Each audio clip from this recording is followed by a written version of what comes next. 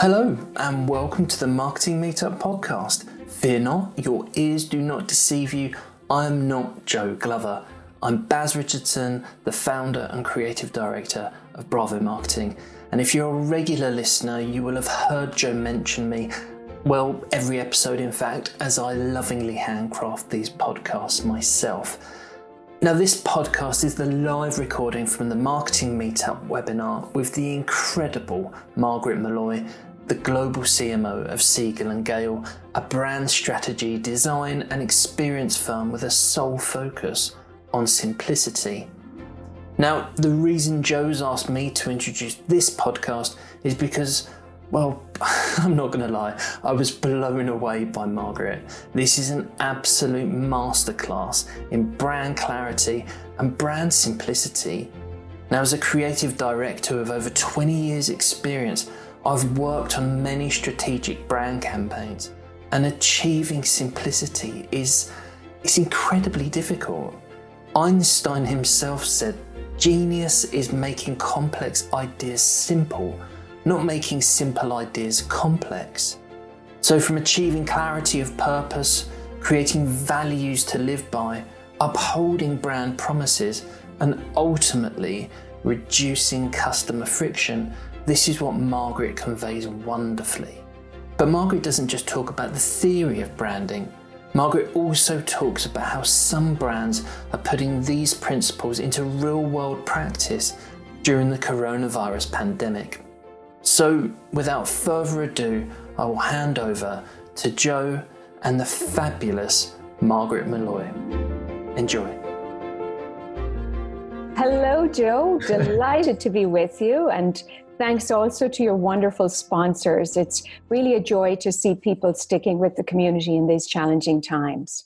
Sure, and that's actually a sentiment that Rand, we had a webinar last week with Rand Fishkin, and he definitely sort of said a very similar thing. So I know that marketing leaders all over the world are really appreciative of that. And that Irish accent might have been a surprise to a few folks here. Margaret is based in New York, but she is Irish and very proud of it from everything that I've read at least. So that's wicked. So to kick off with the first question, and I can see that there's already a couple coming in, which is awesome. But we'll start off with a few for myself and then we'll go from there. So you've been working from home for a few weeks now. Just how's it been? How's the experience been? So on a personal level, it's quite a change. Like in London, today is a glorious day in New York, but we are homebound. I live in Manhattan, in the middle of the city. I have 2 teenage boys who are homeschooling, and my husband is working from home. So it's a fascinating time. It's getting us all to develop new muscles and new tolerances, but all in all, we're just fine. On a professional level, I've observed that Siegel+Gale is doing very well in this transition. Mm-hmm. And when I reflect on that, I believe there are a number of reasons. One, we have a very clear purpose. Mm-hmm. We're in the business of making it easy for our clients and colleagues to be successful. So that clarity of purpose has helped us. We also have very clear values that we recruit for and live by. And those values are smart, nice, and unstoppable. So when you have a clear purpose, or when you have values, it really helps inform your behaviors. Now, stepping back from our own experience in terms of working at home to more generalized comments around working in a distributed environment, I've been thinking of a framework, because for me, we need frameworks to provide a scaffolding for our thinking. And I think of this idea of an ACE in flux: action, communication, and empathy. So beginning with empathy, really important in this environment to recognize that people are different and to challenge the assumptions around how people work. For example, not everyone is comfortable with a video conference in their living room. They have boundaries between work and home that are being challenged. So empathy is important. Communications, vitally important in a distributed workforce. And it might surprise you for me to say that I'm putting a premium today on written communications, because good writing is good thinking. So everything we're doing, we have in a very clear codified brief. Other communication artifacts that I found intriguing as we work in a distributed way include emojis. So emojis let you express tone, and tone is really difficult when you're remote. And the third thing I would say in terms of my ACE framework is action. How we bring ourselves to that place of balancing empathy and action. One insight is the tools work really well. The video conferencing tools, the Slack tools are really quite powerful. Another dimension is I have a number of colleagues working in different time zones. So the ability to do asymmetric work is quite powerful, the follow the sun. So I would suggest that our productivity is quite strong at this time. That's fabulous. That's wonderful. And has that been something that you've sort of acknowledged and created over the course of time, or is that something that's been developed by Siegel+Gale as a way to operate as a company? I think culture. So much of this is culture. Our culture around our client centricity and our quest for simplicity, which we'll touch on, I imagine, later, really helps inform our behaviors. And then in the context of my team in general, I lead our business development and marketing team. We sat back when this COVID came upon us and said, let's articulate a series of guiding principles that will inform our decisions and serve as a filter for us. So perhaps I will highlight a few. One guiding principle is internal first, or as one of my colleagues expressed it, put on your own oxygen mask before you help the person beside you. And that's about making sure we're really taking care of our colleagues, that we have processes, procedures, daily stand-ups that really deal with the internal component. Another guiding principle is embrace constraints. So we're in a constrained environment. Like you, we are identifying areas where we can be creative and build new muscle. So using video conferencing, experiencing asymmetric work, for example. Another guiding principle is simplify. Priorities change. So making sure that we simplify our work and our communications with each other. A fourth one is listen really hard. Listen to our clients to find out what they need. Listen to do better in new business opportunities as well. And perhaps another, and perhaps indeed the most important guiding principle that we've articulated is how to be useful. This guiding principle informs our communications with each other, with our clients, and with the community at large. And when we take these guiding principles, they help us decide how to communicate, what to communicate, when to communicate, and what to prioritize. That's incredible. I feel like within 3 minutes, you've already articulated some absolute gold there. And to go back to your point about empathy, I think that's one of the real buzzwords of the day, but very appropriately so. But to have this framework to operate in is quite a wonderful thing.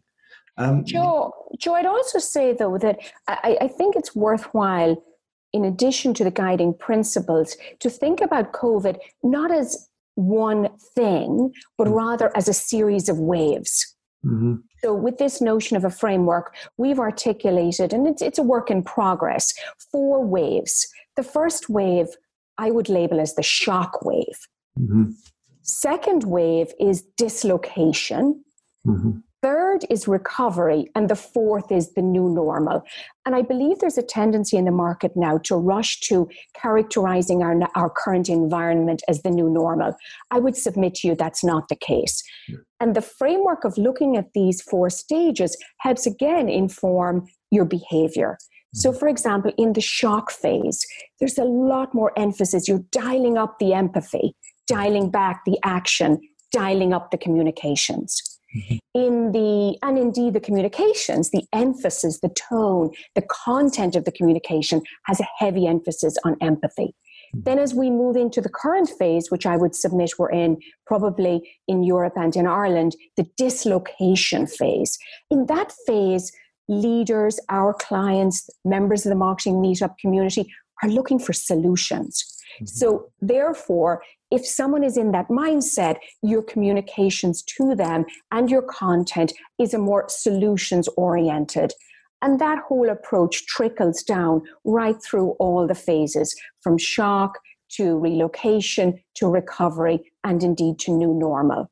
Mm-hmm. That's really smart thinking. I think a lot of people have sort of identified that these waves, but not necessarily articulated how these principles can then flex over the course of time and be prioritized one after the other, or sort of dialed up or dialed down. So that's really useful. So thank you for that. I want to take a little step back, because there'll be some folks who aren't necessarily familiar with your role necessarily. So obviously CMO roles vary a lot. I mean, is there specific aspects of yours which is unique or different, or, could you just explain what you actually get up to on a day-to-day basis? Certainly. So let me elaborate on Siegel+Gale as a backdrop. So as you mentioned at the outset, Siegel+Gale is one of the world's preeminent brand strategy, design, and experience consultancies.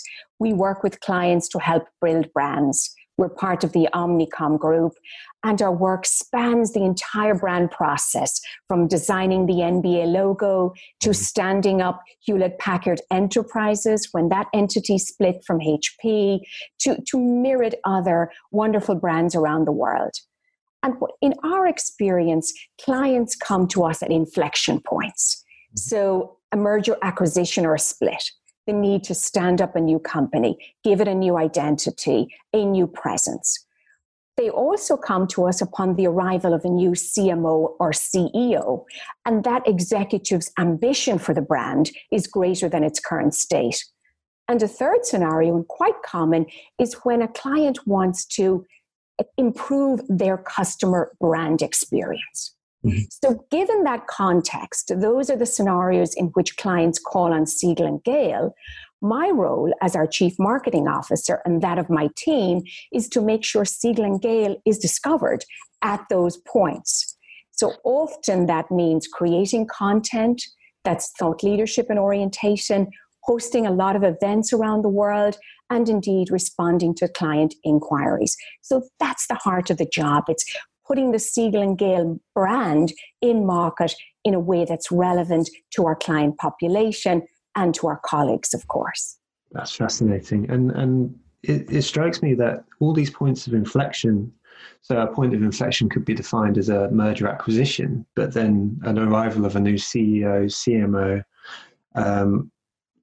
these are points which are periods of great disruption for companies in general. So while we're seeing an example of a global pandemic being an impetus for disruption, it also strikes me that you probably speak with a lot of people in a lot of uncertain times day to day as well. So do you recognize any kind of, obviously there's going to be some quite huge differences, but do you find any similarities in these inflection points where people are looking to change how they're perceived or see how their brand's going to be looked at differently in today's scenario versus a more day-to-day scenario that you may usually handle?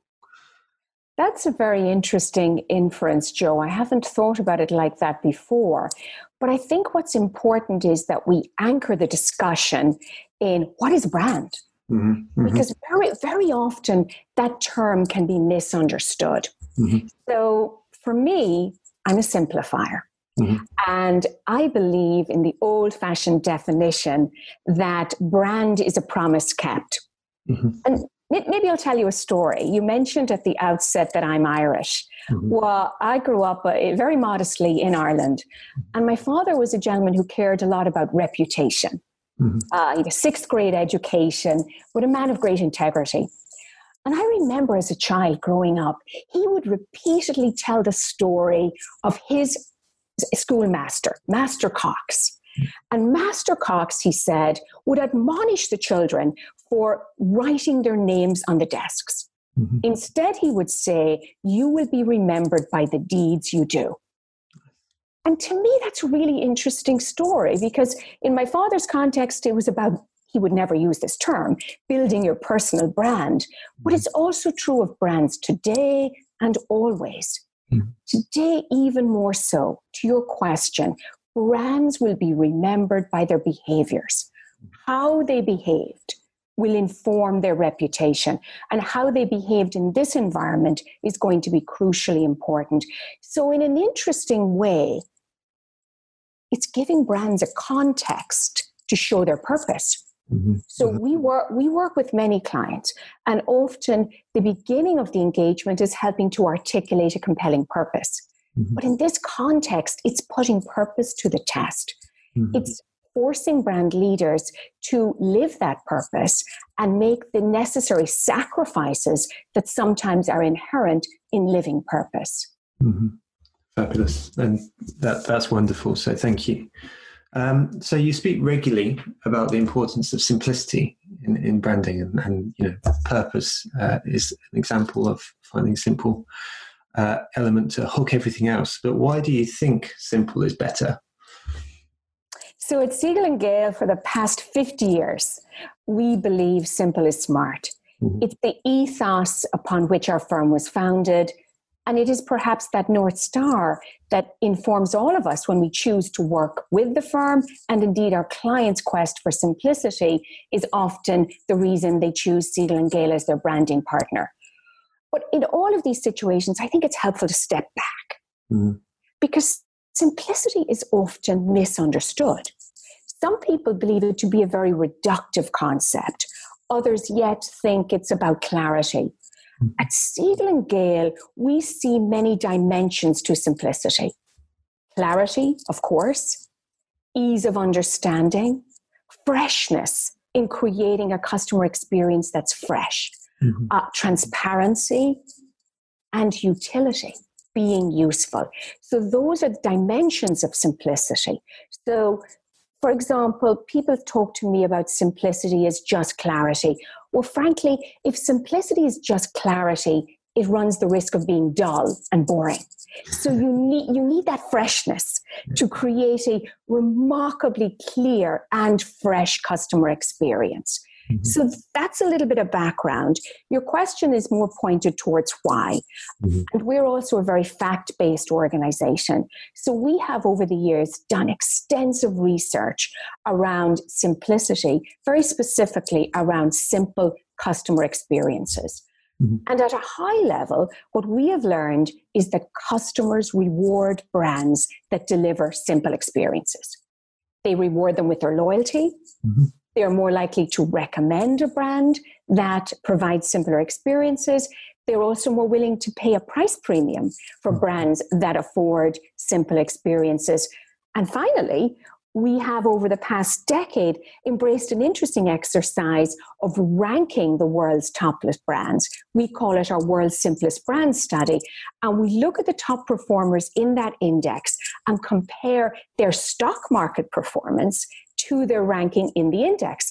And interestingly enough, the top 10 brands in the Simplicity Index consistently outperform the stock markets, which is an indication that perhaps Wall Street rewards simplicity too. For sure, absolutely. And so as a concept, I'm sold, but where can people look to simplify their branding? Is there like a checklist of items, or is there a process people can go through? There's a whole bunch of people listening right now. Where should they start looking at themselves and their own brands? I'll offer a number of ideas and refer people to siegelandgale.com for more depth. Mm-hmm. The first idea, I think, begins with the mindset. It has to be intentional. Mm-hmm. You have to want to simplify. Second point, it has to come from the top down. Mm-hmm. Leaders have to embrace simplicity as part of their value system, reward behaviors that exhibit simplicity, and embed it into everything they do. Very tactically, plain language is a great place to start. So often we have a tendency to be excessively verbose. Mm-hmm. There was a time in the era when using jargon projected knowledge. Mm-hmm. Well, this is the opposite. It's around using simple language. Another opportunity is presented by design. How can we use iconography? How can we use visuals to simplify? And of course, integral to all of this is understanding your customer's journey and identifying the points on that journey where you can remove friction. For For me, a lot of these conversations come down to mindset. And if I look at the brands who are doing well on simplicity, firstly, they're very intentional about it. But secondly, they're positioning their companies not just in the thinking of consumers, but in the doing. They're focused not merely on the buying experience, but how the customer experiences the product when they use it. So that's a meaningful distinction. They spend less time thinking about, winning an award in the award shows, and more time getting a referral in applications like Yelp. So it's really about thinking in a truly customer-centric way and using simplicity at every point where you can simplify the customer's interaction. I'll leave you with a final thought.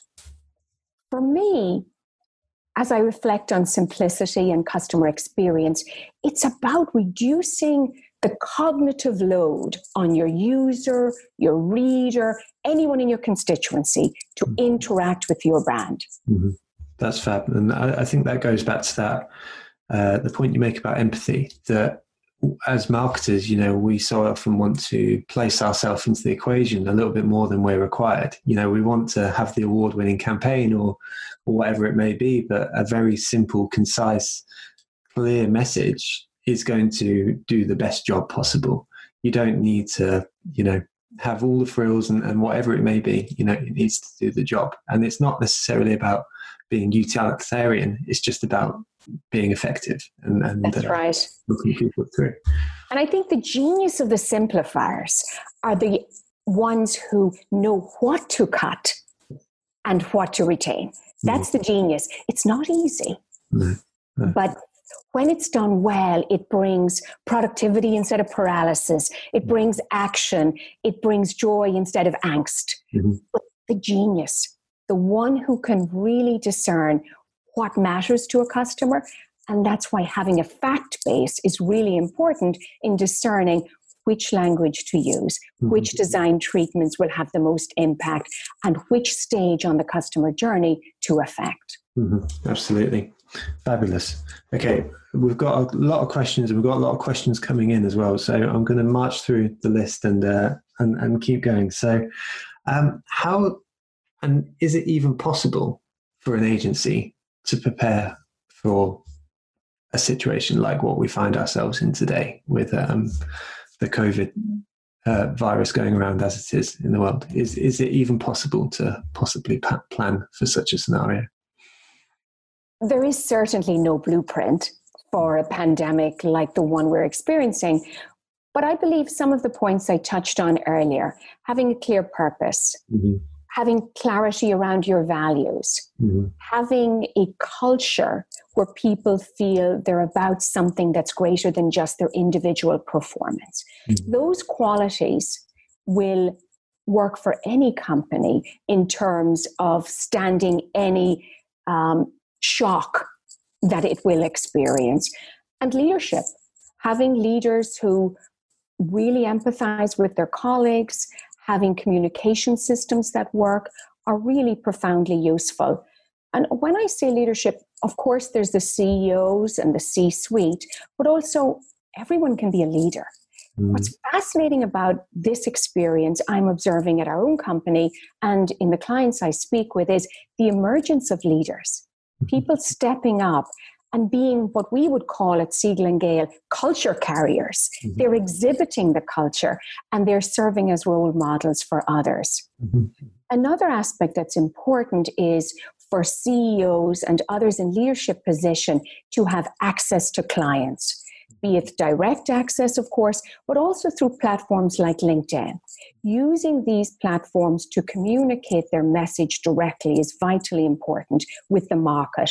And the messaging has to essentially balance showing the gratitude to the employees, showing business continuity, and thirdly, articulating what that company is doing, be it an agency or a brand, for the community. And we're seeing C-level leaders across the board use LinkedIn to exhibit those qualities. And just to pick up on something you just said at the end there, which was to say what they're going to be doing to help the community.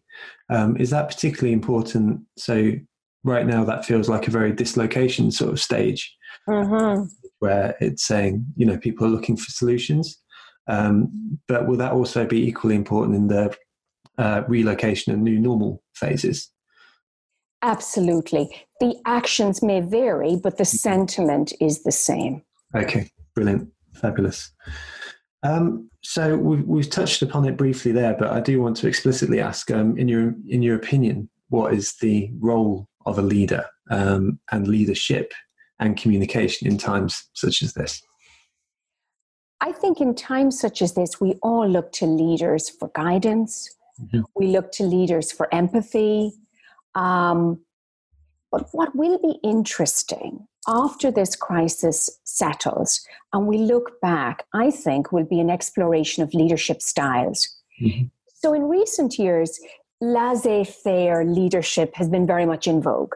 Mm-hmm. And the traditional command and control approach hasn't been as popular, at least in the literature and popular culture.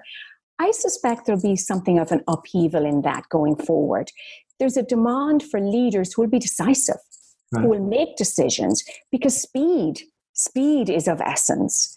I think also brands can be leaders, and we may get to that in a moment, but leaders who have the courage of their convictions, who are able to empathize with their colleagues, their employees, and also the larger ecosystem to create partnerships that may not have previously existed. Mm-hmm. It's also interesting when we reflect on our own lives. Brands, and for that matter, corporations, are more important, arguably, and have more muscle than sometimes government.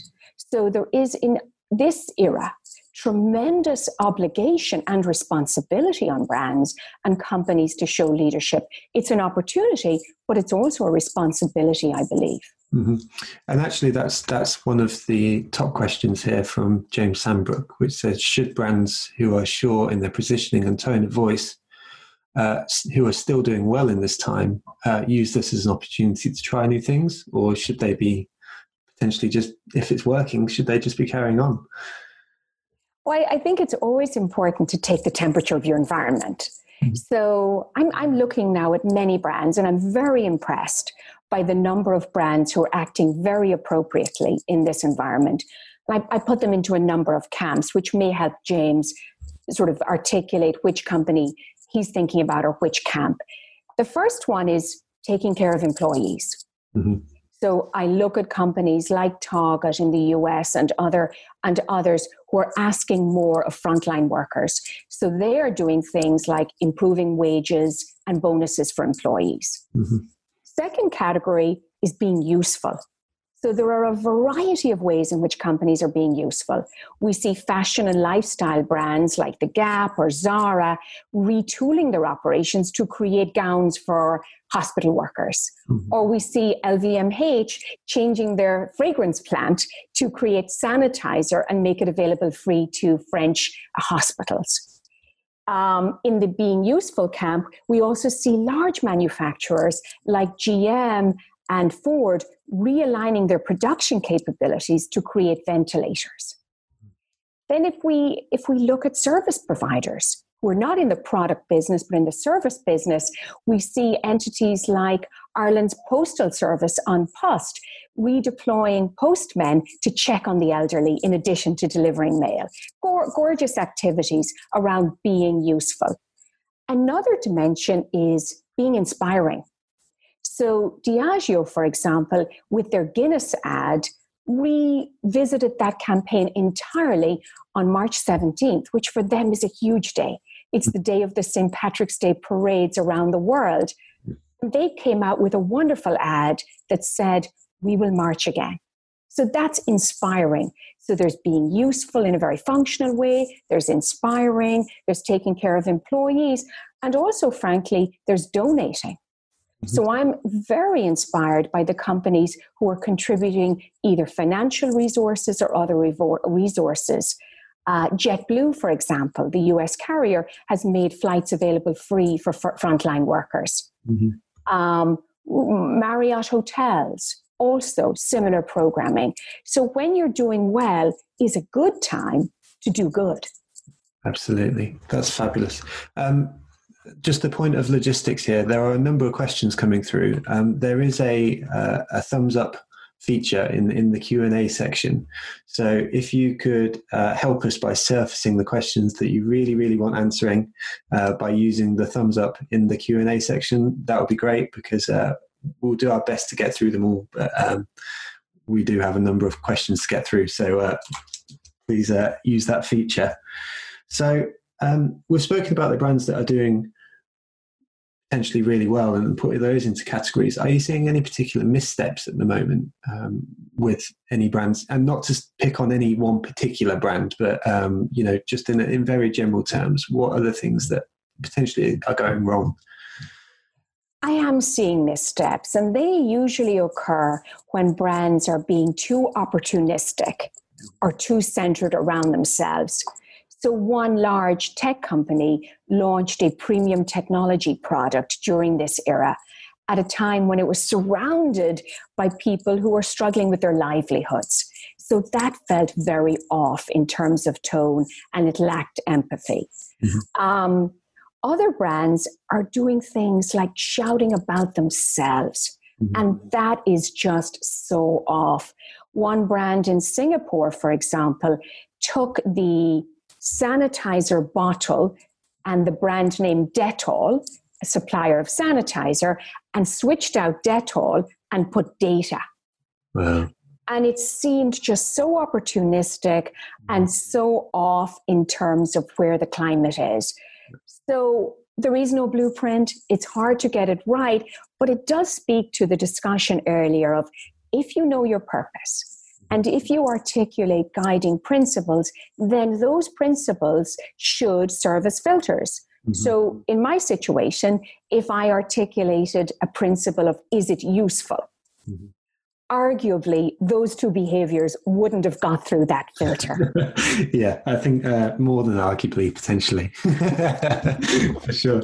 And on that theme, is there a place for humour right now? And that's a really difficult one, because there isn't a blueprint, but potentially you could, the world does need some positivity as well right now. So where do you think we stand on that? Yes, humor is always tricky, and I certainly don't pride myself in my ability to be humorous. But I would say there's an opportunity for fun, maybe fun versus humor. So, for example, West Elm, the furniture company, the team there experienced Zoom conference calls, much like we're having, and they decided to create fun backdrops that people could use to illuminate and essentially have fun with their Zoom experience. So that's sort of fun versus humor, because humor is difficult at the best of times. I saw some funny memes going around early in the process, and at different stages, if we come back to the 4-stage process, one needs to take the temperature of the market and see where there's an opportunity for the different types of humor. Perhaps an anti-humor, but I believe a rather smart campaign, was T-Mobile. So T-Mobile are famous for their April Fool's Day pranks. Mm-hmm. So they decided this year to stop with pranks, and instead they launched something along the lines of give thanks, not pranks, as a campaign. Mm-hmm. And they made a donation. They also donated for anyone, quite a significant amount, who would retweet that campaign. So it's about creating entertainment without trying to be too humorous. Yeah, that's wonderful. I think we can all sort of empathize with that feeling of an all moment, where, it feels like it's missed the mark. And granted, I think we've all got an appreciation that more or less everyone will be trying their best right now to make the best of the situation. But certainly it feels like in this situation that would be a difficult balance to strike. So I love that there's a distinction between fun and humour. Mm-hmm.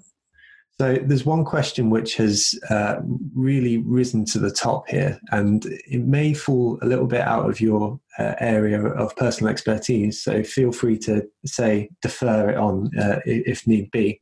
But it comes from Jemima Wilcox, and it says, "How could an individual look to strengthen their personal brand at this time?" And indeed, I'd probably add whether it's right to look to strengthen your personal brand right now, or how you'd go about approaching that kind of scenario. Yes, and it's a topic I talk about a lot, personal branding. Mm-hmm. I would submit some of the very same principles that I outlined in the beginning apply here. Mm-hmm. It's not, I'm going to assume the intention isn't to be opportunistic, it's to be yourself. So how do you show your best self in this environment is probably the question for us to think about. Come back to those principles of what do you want to be remembered for? It will depend on your context. Do you work in a company? Do you step up to address challenges in that company? Do you have an audience, as you have, Joe, and using your platform to share good information? Are you a member of the community? How can you behave in a way that's building your neighborhood and supporting those in needs? It comes back to the deeds you do. Remember Master Cox from the beginning. And then you can always codify those in reflections afterwards. You can write a wonderful LinkedIn post about your reflections, but don't confuse putting messages in market with behaviors. Mm-hmm. Lead with the behaviors, and then the messages will have much more resonance.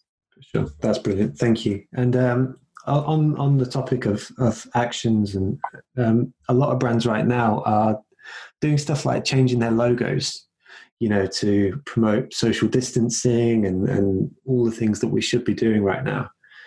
Do you have any thoughts on this kind of behavior and whether it's meaningful and will make a difference? So that's the category that I call brands as disseminators of public service announcements. Right. So trying to perpetuate the desired behavior of social distancing. I believe for the most part, the brands who are doing this are well-intentioned and they're trying to be creative. Mm-hmm. However, I think it's flawed. I think it lacks a strategic underpinning. Mm-hmm. So for example, one brand purchased a billboard in Times Square. Mm-hmm. And they affected their logo in such a way as it demonstrated social distancing.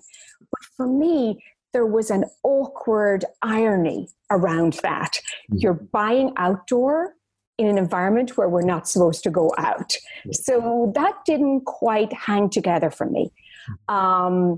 Another brand did a similar thing, a very well-known brand. And I think what struck me about it wasn't the poor execution. It was, from a design standpoint, executed well. It was the misallocation of resources. What is the opportunity cost? What could you be doing with the money that you're spending on that has more impact in the community? Mm-hmm. I'll give you an example, Joe, of an alternative. So Nike decided, with the same intention, to spread the message that social distancing is desirable. They launched a social media campaign. Your meetup may be familiar with this. And essentially, they were encouraging people to stay inside or play inside. So they launched that campaign on social media, and they had some of their very influential followers and influencers retweet that campaign. Mm-hmm. Much higher impact, much smarter in my view. All well-intentioned, but that execution was superior because it was useful. Yeah. Okay. And I guess it may play into, and this is more of an observation than a question, but there's almost a feeling that brands feel like they have to engage and have to sort of say something. But I think in a lot of cases, if they're not falling into the camps of taking care of their employees because they're absolutely fine, or being useful, or being inspiring, it's also fine to probably say nothing. I mean, I don't know whether that's a shared opinion. Do brands have to say anything? Or can we just be in a period right now which is it's okay, to kind of just be people and sort of step back and help people on a very personal basis? I think there's wisdom to that. They certainly need to speak to their employees. Yeah. So that's an absolute. In terms of what you're saying to the market, it's a question of proportions. What is the proportion of communication versus action? Yeah. And if those proportions get off, then maybe you want to revisit the strategy. Relevance too. Your brand may have the ability to retool, to provide direct support to frontline workers. You may have the financial resources to be able to make donations, but also celebrating your employees.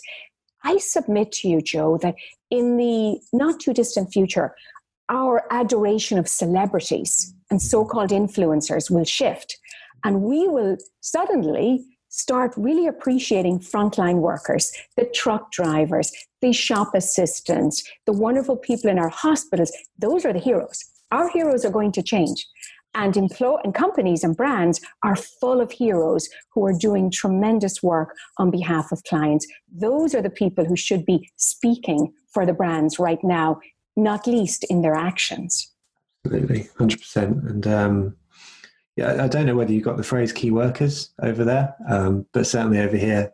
So my wife's a biomedical scientist, as an example, and she works for the National Health Service, and she's being showered with gifts and praise right now from all directions, because she feels like she's contributing to the effort, to getting somewhere with it. So, I think they are truly becoming heroes in so many ways, and not that they weren't before, but at least they're now being acknowledged.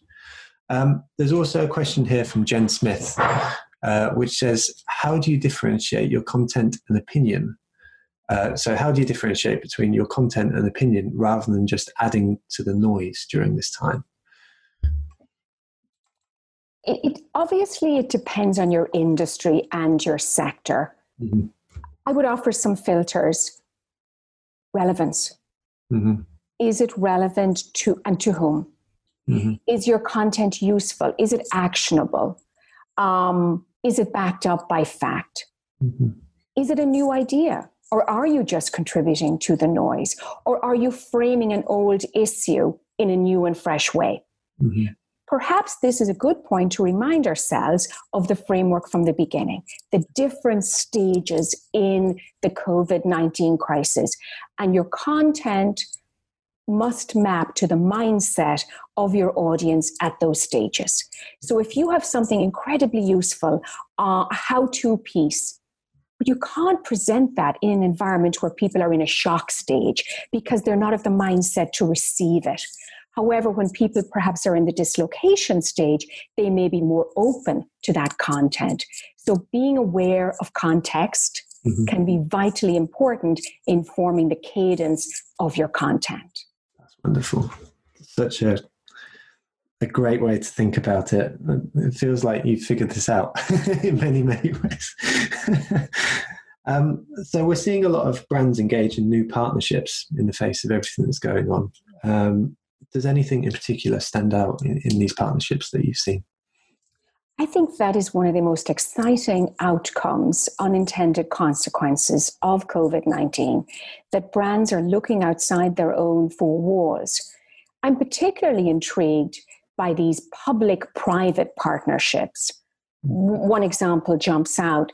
Yesterday, CVS Health, major healthcare company and drugstore here in the United States, announced a partnership whereby they will work with the new Abbott test to provide testing facilities for more than 1,000 people a day in the states of Rhode Island and in Georgia. Wonderful partnership, really supporting government in new and creative ways. Another one that came out yesterday, American Express and Hilton Hotels are partnering with the owner communities of many of the Hilton properties to create lodgings for first-line workers. So these are partnerships that may never have been conceived of previously. And it's in perspective when people open their minds to thinking differently, great outcomes can happen. And often when they lose the shackles of selfishness and when they really embrace constraints, lots of the principles we talked at the outset, they try to simplify, they embrace constraints, they try to be useful, they look outside themselves. great things can happen. And my hope is that that will be an enduring legacy of this altogether rather negative experience. Absolutely. It's really interesting. So a lot of the articles and advice that I'm reading right now is from thought leaders, thought leaders as they're known, is to double down on brand right now and spend the time investing in your own brand because people aren't buying and stuff like that. But as this conversation has progressed, then the more this advice seems a little bit odd. It feels a little bit inward facing. And I guess there's an odd balance here to be had, which is between people just doing genuine good and looking to get through a situation right now where we can all get together and help the world be a better place. But then we're going to get these secondary brand benefits, which is, people are going to think better of us. I don't want to ask you, maybe you're comfortable answering that question, but feel free to get away from it if not. But yes. How do you sort of balance those things in your mind? Because I think people are acting with pure intentions for the most part. I believe you're right. And I think it comes back to maybe that's how it should always be. Mm-hmm. So if we define brand as experiences, brand is the summation of all the experiences your company delivers to customers, then these are sets of experiences. I think one of the challenges when people talk about doubling down on brand, they define brand way too narrowly. Right. They define brand as words and pictures. Yeah. They defined it as broadcasting messages. Instead, I would offer you that today, brand is no longer static. Brand is not merely words and pictures. Those are important elements of brands, but brand is about experience. Mm-hmm. And if that's how you're defining doubling down on brand, then absolutely, I agree with the thought leaders. Mm-hmm. But if it's about pontificating about yourself, then it's flawed. Mm-hmm. I will say, though, that it's challenging for marketing leaders right now to prioritize. And there is a temptation to spend all your budget on performance marketing, demand generation, etc. And that's flawed also, because with that, you miss the opportunity to essentially build your brand. Mm-hmm. So vitally important for brand leaders not to swing the pendulum too far and be so focused on lead generation at the expense of having a great brand and having a tremendous brand experience. Sure. And there's a question here from Tricia that actually sort of really ties into this, which is the full question is, I keep hearing that now is the time to divert from performance metrics to brand engagement. But what specifically does brand engagement mean? And I guess I would take that one further and not ask you to go into the nuts and bolts, but certainly look at how you'd go to measure the effectiveness of these brand metrics. So that's a long question, and happy to have another conversation about that. But the premise to the question is sound, which is that we should measure. Yeah. And there are ways to look at it. The obvious ones include social media engagement. Mm-hmm. The others include commercial metrics, like purchase of your product, referral of your product, reduced cost of sale. And the third, of course, set of metrics are business outcomes. Mm-hmm. So it's sales, it's stock market performance improvements. But it's also important to recognize that we're in a strange time right now. So the data may be very skewed. Mm-hmm. So first look and see what's your baseline. So companies need to have a baseline brand metrics and then look at the outcome of changing any of their behaviors. So certainly social media is powerful for engagement, sentiment, brand, the traditional brand tracker metrics, but perhaps it might behoove a company to think about the questions they're asking. Mm-hmm. So are you aware of my brand? There might be an opportunity to do new studies to see how they're perceived in terms of their actions in a COVID-19 context. Fabulous. Thank you. So we're coming up. I'm very conscious of time right now, so we're going to finish with some very quick last questions, and we'll try to get through a few more questions from the community as well, but very short and sweet. So we'll start with Phil, if that's okay. And he says, how can companies best enable their staff to live their purpose? First things first, have a clear purpose and make sure people understand it. We have worked with so many companies and done research where there is a purpose, but people don't know it. Mm-hmm. So is it a good purpose? Is it a purpose people can buy into? Is it well understood across the company? Then are there values articulated that exhibit how that purpose comes to life? So one of the best ways in the brevity of our time here is to show role models, highlight people who are living the purpose. We're in an era now where we will remember the stories. It's a storytelling era. It's a people era. So telling stories, highlighting purpose in action makes it very tangible for people. And I would offer that as a quick suggestion. That's wonderful. Really, really smart. What do you think is top of mind for CMOs right now? And that may not be a short question, but... I'll attempt to simplify. A caveat and say it depends on category. Yeah. So obviously in a growth category versus an industry that's struggling, it will vary. Mm-hmm. I hope top of mind is supporting leadership in looking after employees. Mm-hmm. Another one is business continuity. Many CMOs have had significant growth targets and they have to revisit those targets. They may be up, they may be down.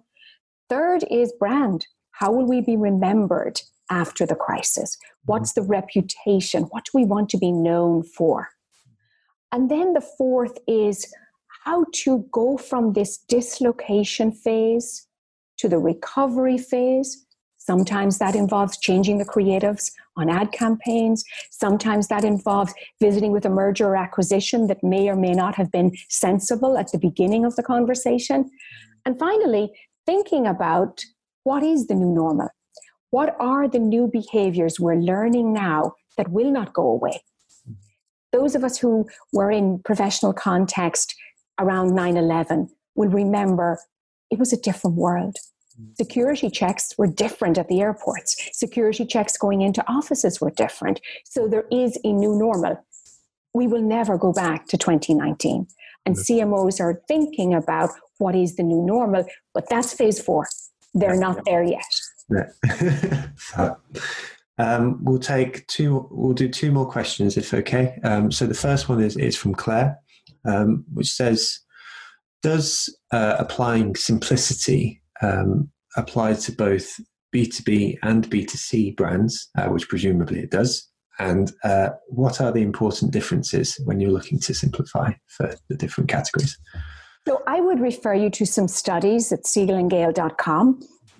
Absolutely. Your premise, Claire, is spot on. In fact, B2B brands are among our top clients when it comes to simplicity because they recognize that they're often complex. Here's what I would say to you. People buy from people. So the buyers in B2B companies are humans too. There's an insight. So they too want to reduce the cognitive effort in purchasing from your company. They too want to navigate a product architecture that's easy. They too need clarity. They too need a little bit of that freshness and surprise I talked about. How you go about it will vary, but those principles and dimensions of simplicity absolutely apply to B2B, and they are some of my favorite opportunities to simplify. Fabulous. Lovely. So Margaret, you've given so much to us, and I just want to bring it all the way back to the beginning where we were introducing you, and I want to ask you about your personal passion project, which is Wear an Irish, and I want to know what it is and why you started it. And you know, this word side hustle is so relevant these days. So I'm really interested. So very briefly, I'll go back to storytelling actually. About 4 years ago, I discovered an untold story. Mm-hmm. brands across Ireland are producing world-class fashion and accessories. Yet, few people outside Ireland could name an Irish fashion brand. So I created #WearingIrish to change that. Fast forward to today, and it's something of a movement. We've hosted a variety of events in New York with the collaboration of some wonderful partners. There's a website. I would love if your followers and the community would follow Wearing Irish on Instagram and Twitter. And frankly, it's a passion project for me because it lets me use the gifts I have, the gift of access, the gift of the ability to give exposure to these brands. And in a funny way, it seems very timely right now. Supporting small brands, supporting small business is something we should all be considering. And my lessons from Wearing Irish, I think, will parlay well into that. Absolutely. That's wonderful. I would absolutely encourage everyone to check it out.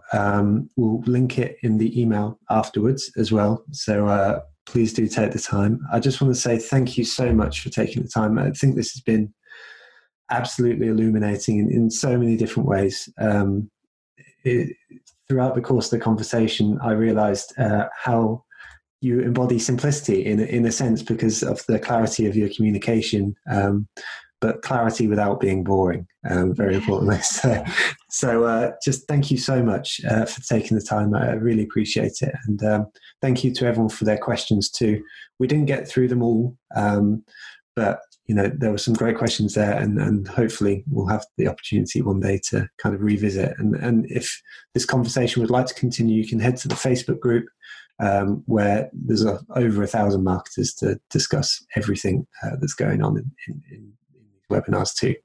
So thank you so much, Margaret. Really appreciate your time. All I can say is I wish you a wonderful rest of the day and just to stay safe and look after yourself. Thank you, Joe, and thank you to the community, and congratulations on everything you've done in building a community. It's something we all need at these times. And thanks again to your sponsors, and a big thanks to my team at Siegel+Gale who supported me and our clients in these challenging times. Absolutely. They've all been unreal. So thank you. But take care, everyone, and stay safe.